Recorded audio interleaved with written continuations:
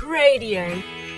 Missionary for God, an interview with Aldrian Cruz. Hello Cradio listeners and welcome back to Cradio. So, we are joined here by another inspiring missionary, also from the same group as the previous two interviews we've done with missionaries who are doing the long-term Immaculata Mission School. Today we're joined with Aldrian Cruz, who's from Sydney. Aldrian, welcome to Cradio. Sup? Thank you. Now, Aldrian, can I just ask, before you did the long-term mission school, what were you doing? Well, I actually just finished high school last year. Wow. So, yeah, it was kind of a random step. I got an internship to do wedding photography and videography.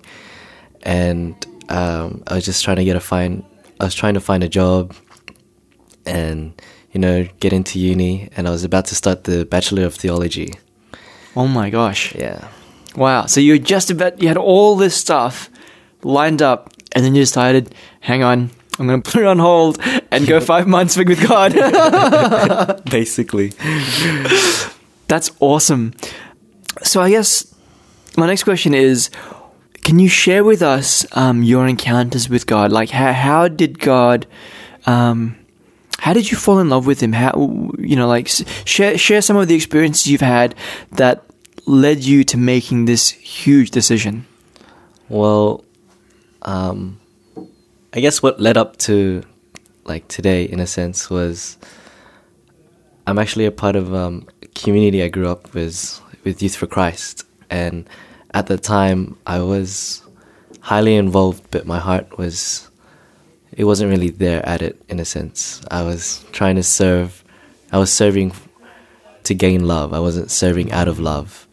And it wasn't until a certain point in time, I was a youth leader, and it was a retreat, and they asked me to lead worship, singing praise. Mm-hmm.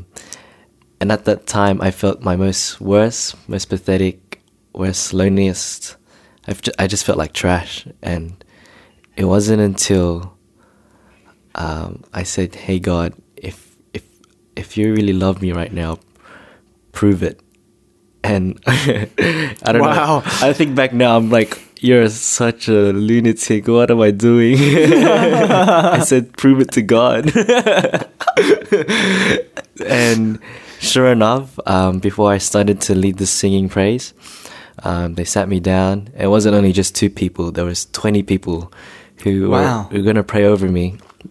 And as soon as their hands put their hands on my shoulder, I just felt just authentic love and just this voice saying, I am here for you. And at that moment, it just made me want to pursue God more and just to fall in love in His just infinite. And it's just been crazy, because from there, it was just gradual just conversion from there. So, wow. And how long ago was this?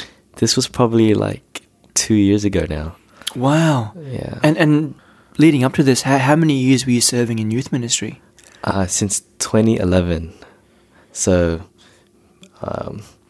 it'd probably be four or 5 years? 4 or 5 years. Wow. Yeah. So, and I think this is a common situation amongst a lot of people who do work in youth ministry. Sometimes, you do feel burnt out. Sometimes, your intentions or your priorities shift, not necessarily intentionally, but through many years of serving in a particular ministry, sometimes we just need to reevaluate what our intentions are.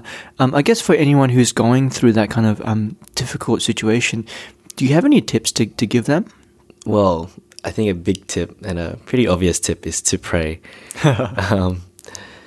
And it's just not as to pray it as a chore, but really as an open heart. One of the greatest advice was, it was from Scripture as well. It was from St. Paul. It was you can be the best worshiper, you can have the best prayer, you can be the best teacher, blah, blah, blah. But if there is no love, then it's nothing. So I guess speaking from that heart and going to adoration as well, not really seeking, like one of the big mistakes I did before going to long-term mission school was trying to seek consolation from, not consolation, like search for affirmations from everyone, like, and I wasn't really doing that through God. I was going through other people, and then, yeah, things got a bit messy there. So it's always good to sit down one-on-one with God, and yeah. Yes, and I think in doing so, you stop worrying what other people think of you and searching for affirmation that way. Yeah. And you just start really thinking about how God looks at you, and I think looking in that direction, it really can change your prayer life, the way your outlook on things. Yeah. Because when God looks at you, there's just so much love, right? Yeah. It's crazy. It's yeah. You really do have this deep, intimate connection. So since you were talking about a little bit about the long-term mission school, and what I personally find extremely inspiring, and I think probably in today's times a little bit uncommon, is you are 19 years old. You're the youngest guy in this group of 10. You're one of the youngest people. You're fresh from high school, and I think a lot of people in this kind of time in their lives, they're thinking about, what do I do next? People start going to uni. They might go to work, they get apprenticeships, and they start paving a way for career, for family, and for future things, right? Yeah. But what inspires me is you've taken 5 months out of this time of your life to completely dedicate those 5 months to God through prayer, through formation, and also through, right now, mission work.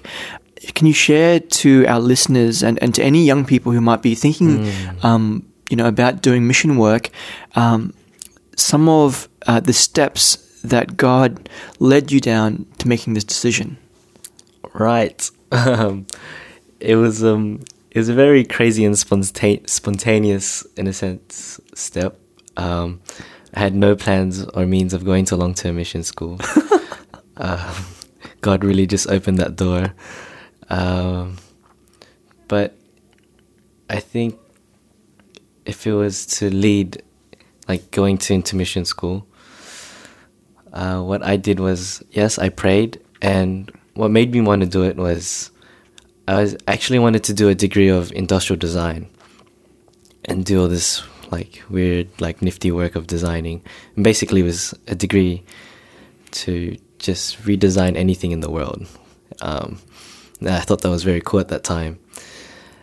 But at that same time, it was a bit iffy. It wasn't something like I wasn't sure if I was passionate about it or something I wanted to pursue fully. And I'm sure, like just like as everyone else starts to go into uni, you just pick a career that you just think you like or enjoy or you're good at.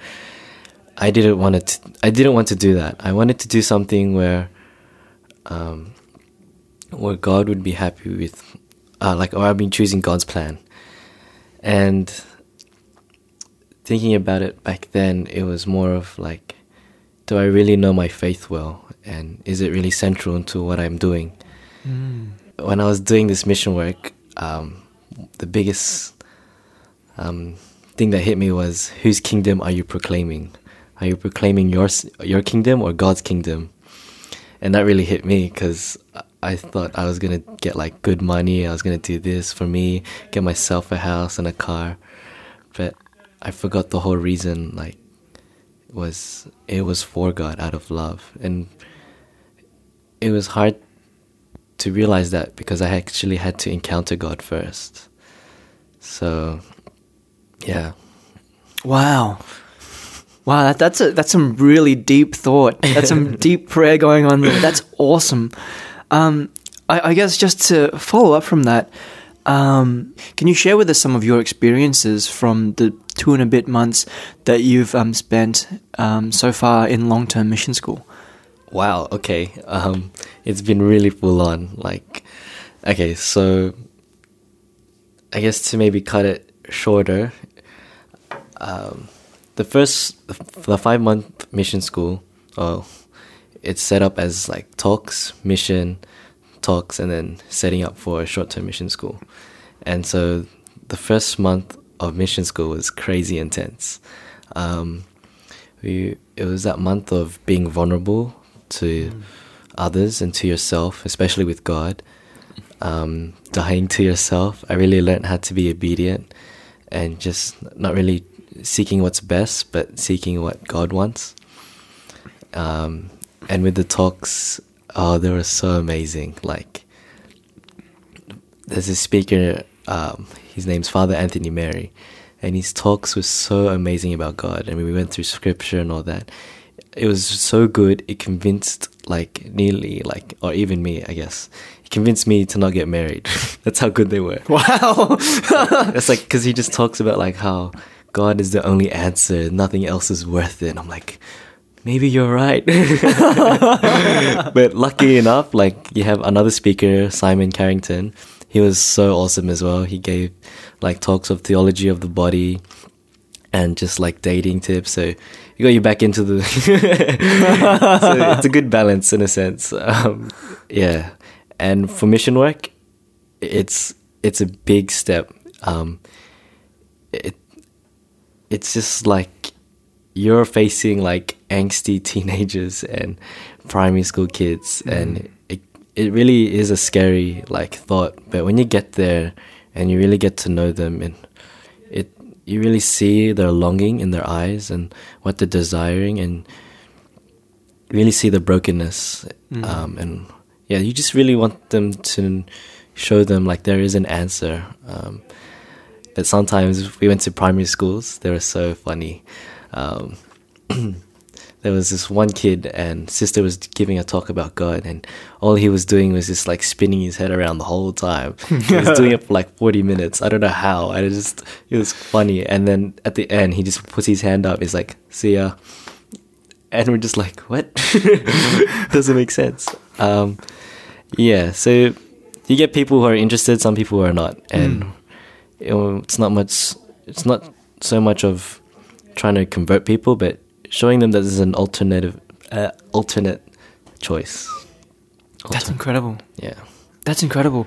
And just very quickly, now you guys are doing what's called the long-term mission school, which goes for 5 months.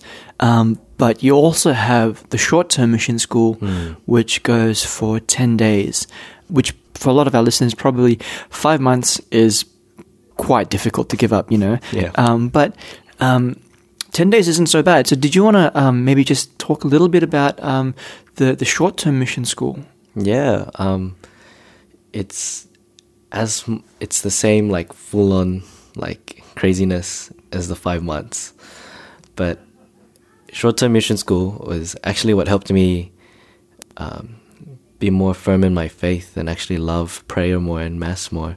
And it was only because of short-term mission school I was able to do the long-term mission school. So you can say it was a setup. But yeah, it was a good way to connect with other young people. It was a really good way to understand my faith more. I had all these questions in my head. I couldn't really bring them out until they were answered in short-term mission school. So it really had me stress-free at that time, because I was doing my last year of high school as well. So oh wow, so it's awesome. That's awesome. And now you guys have a short-term mission school retreat coming up at the start of next year, I believe. Yeah. Do you want to just give a few details about that? Well, as you said, it's 10 days, January 1 to 10. It really just consists of talks, fellowship, like praise and worship. FYI, Father Rob Galea is there for you, Father Rob Galea. Yay! Speakers around like the world. We have one coming from the UK, which is pretty cool. Short-term mission school is it's a really good time just to take a step back from the world and just have that one-on-one relationship with God, and just fostering it into that. And if anyone wants to find out more information about this, where's the best place to go? Well, there's the website, I can't remember. I think it's sistersofimmaculata.org.au. But if anything, you can always just look it up in YouTube, Mission School promo videos, or they're on Facebook, I'm pretty sure. Yeah, I'm pretty sure you find it. As long as you type Sisters of Immaculata and you see Sisters in Blue, that's it. Awesome. We'll be sure to put up links on the webpage for that. And Aldrian, thank you so much for your time. And just to all the Cradio listeners, we just encourage you all to pray for these 10 missionaries, as well as the 2 facilitators, Sister Mary Manuel and Jessica Leach, who's running the long-term mission school at the moment. Just to pray for them, pray for their time in mission, pray for their formation, and pray for the next 2.5 months they still have to go. Yeah. Thanks, Aldrian. Thank you. That was Aldrian Cruz with Missionary for God. For more on the Immaculata Mission School, visit www.sistersoftheimmaculata.org.au. And for more talks, interviews and shows, visit cradio.org.au.